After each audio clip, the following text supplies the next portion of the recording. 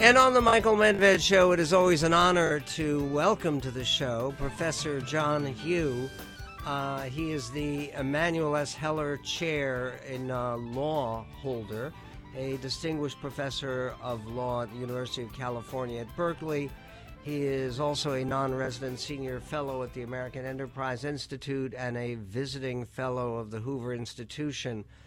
For the Hoover Institution at Stanford, he just did a very important piece, which is posted at our website at michaelmedved.com, The Laws of War and Their Application in Israel's Fight Against Hamas. Thank you for contributing this piece and for doing the research and argument necessary behind it, Professor Yu. Well, thanks, and it's good to be with you again. It's a great pleasure and honor, though the circumstances, of course, are grim. This is a brutal, horrible war. It began horribly with unspeakable massacres. But the one thing you make very clear at the beginning, you write, before turning to the legal and policy issues surrounding urban combat in Gaza, we should make clear that Israel has the right to use force. What does that mean, and why is that important? I think people make a mistake between whether you have a right to go to war and then how you fight that war. But that's a difference that the law and scholars and thinkers have drawn for over 1,000 years. So there's a question. The first question is, are you allowed to use force? Are you allowed to go to war? That's different than how you choose to fight the war.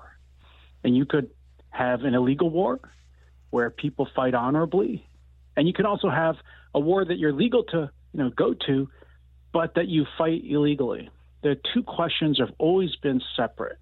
And so in this case, on the October 7th attacks, I think it's undeniable that Israel has the right to go to war. The most important, the primary, and maybe some people think the only reason you can go to war these days is self-defense.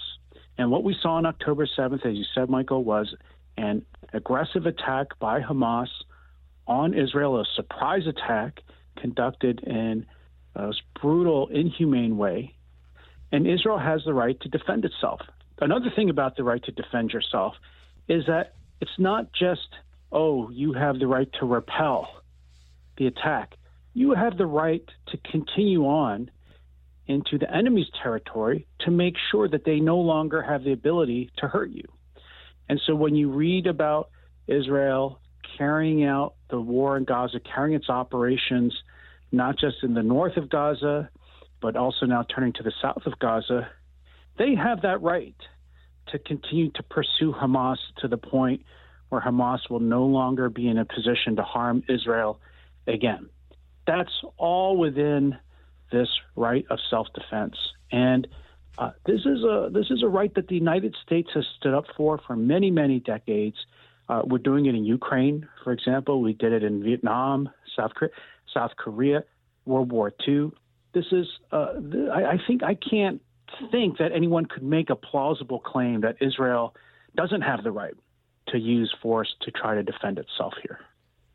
There's also the matter that would it be different if, in the course of the war, if not just wanting a ceasefire, if Hamas said that let us reach a ceasefire that we will observe and will never again attack for any reason our neighbor.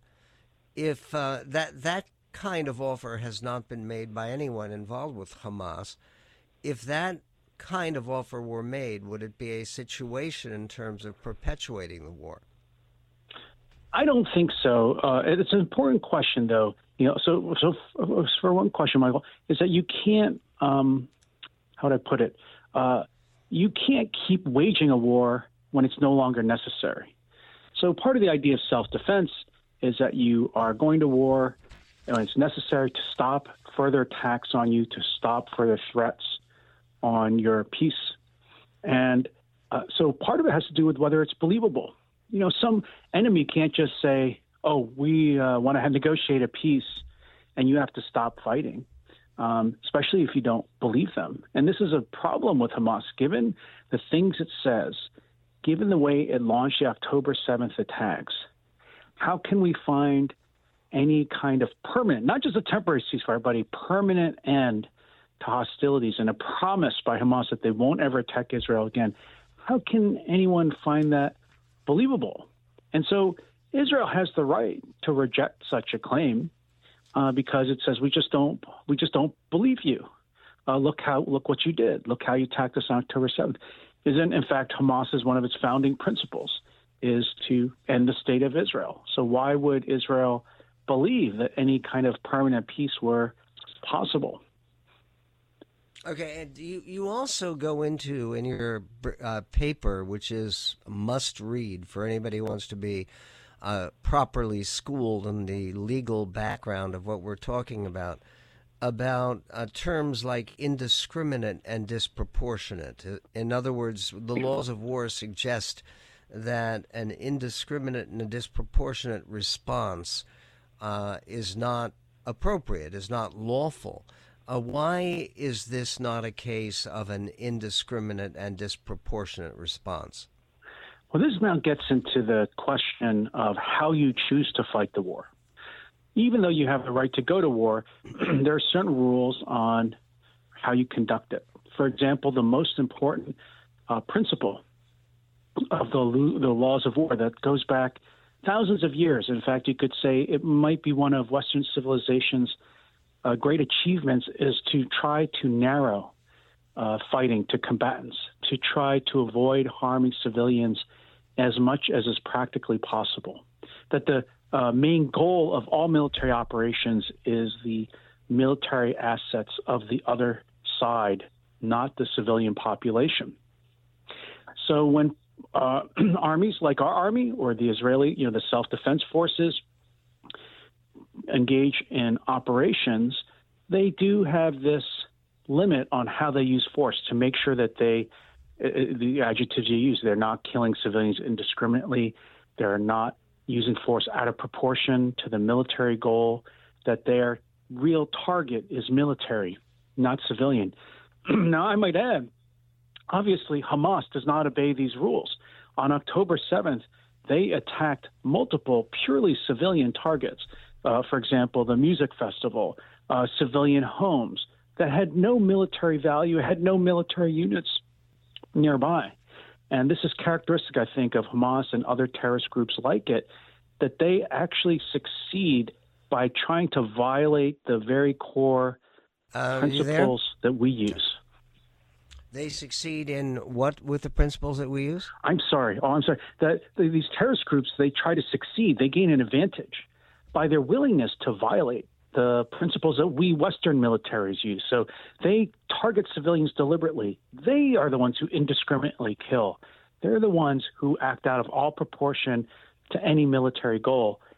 Israel, it's almost diabolical that Israel is being accused of this when in fact it's Hamas that operates that way. Well, you also find in the laws of war that there is a very real problem with using human shields, with trying to place civilians, innocent civilians, in between you and your enemy. Why is Hamas basically getting away with that? Every time you hear that awful total of the number of casualties. We will get to that and more with John Yu of University of California at Berkeley, talking about the war in Gaza and the law of war. Coming up. It's outrageous what's going on out here. The Michael Medved Show. And on the Michael Medved Show, pleased to be speaking to Professor John Yu of the University of California at Berkeley about the laws of war and the ongoing conflict between Israel and Hamas. And very important to understand that it is not a conflict between Israel and Gaza. It is a conflict between this terrorist group, which has declared perpetual and, in fact, genocidal war against Israel, and the state of Israel operating as a member of the UN, a state, not simply a terrorist gang. In terms of the use of human shields, which is something that the Israelis bring up a lot, the idea of trying to hide military facilities and, in fact, hostages, kidnapped hostages, in tunnels and underground bunkers that they have established beneath civilian hospitals and homes and schools and more, that it is actually Hamas that is violating the laws of war. Can you explain that point a little bit, Professor Yu? I'm glad that you raised that. That's a really important point, and maybe the way that the law is most important in this conflict. And the reason why is because the laws of war, as we're talking about in the last segment, say you can't target civilians, you can't target purely civilian buildings and resources. But at the same time, the laws of war say you also aren't allowed to hide in civilian buildings. You're not allowed to hide behind civilians. You can't use hospitals and churches, religious places of worship to conduct your military operations. Because that if you do so, then the laws of war permit Israel or any other country to attack those sites. And it's important to realize why, because if the purpose of these rules is to minimize harm to civilians, and then you created this kind of immunity for people like Hamas that said, oh, well, they can shoot at you, but the minute they hide behind a mosque, you can't shoot back. Then the incentive is going to be that Hamas is going to locate all their operations in these civilian locations and then invite more attacks on civilians. And that, in fact, is Hamas's real strategy here. What they're trying to do is they're trying to count on the Western way of war to spare civilians and to try to only target the military.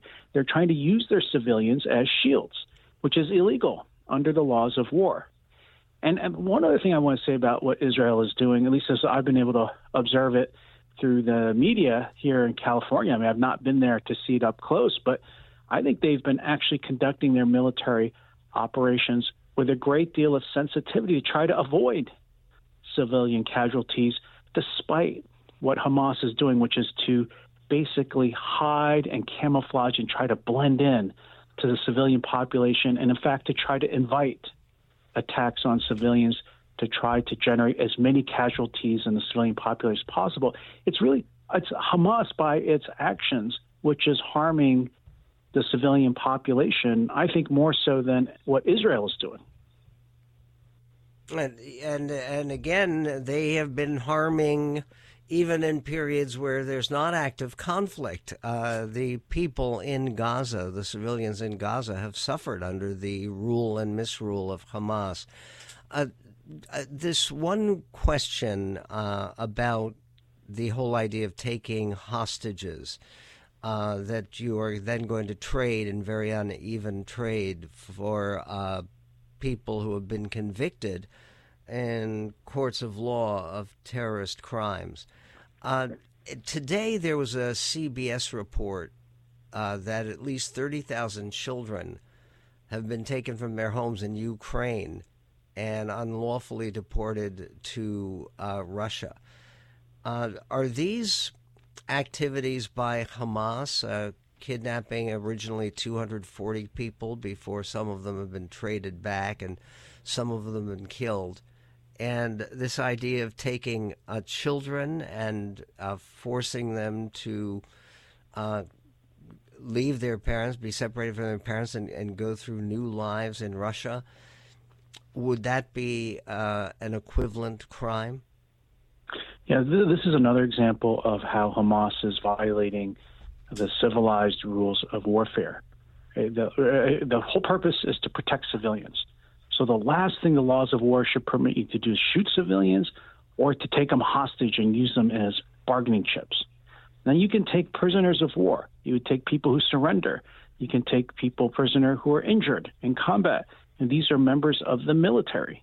But what you can't do is grab civilians and use them as shields, or grab civilians and take them hostage. That's just flat out a violation of the rule. There's no justification for that at all. But again, what Hamas is doing is trying to take advantage of their willingness to violate those rules while knowing that Israel, or knowing that the United States or the Europeans, are going to demand that the war be fought on our side at a much higher standard.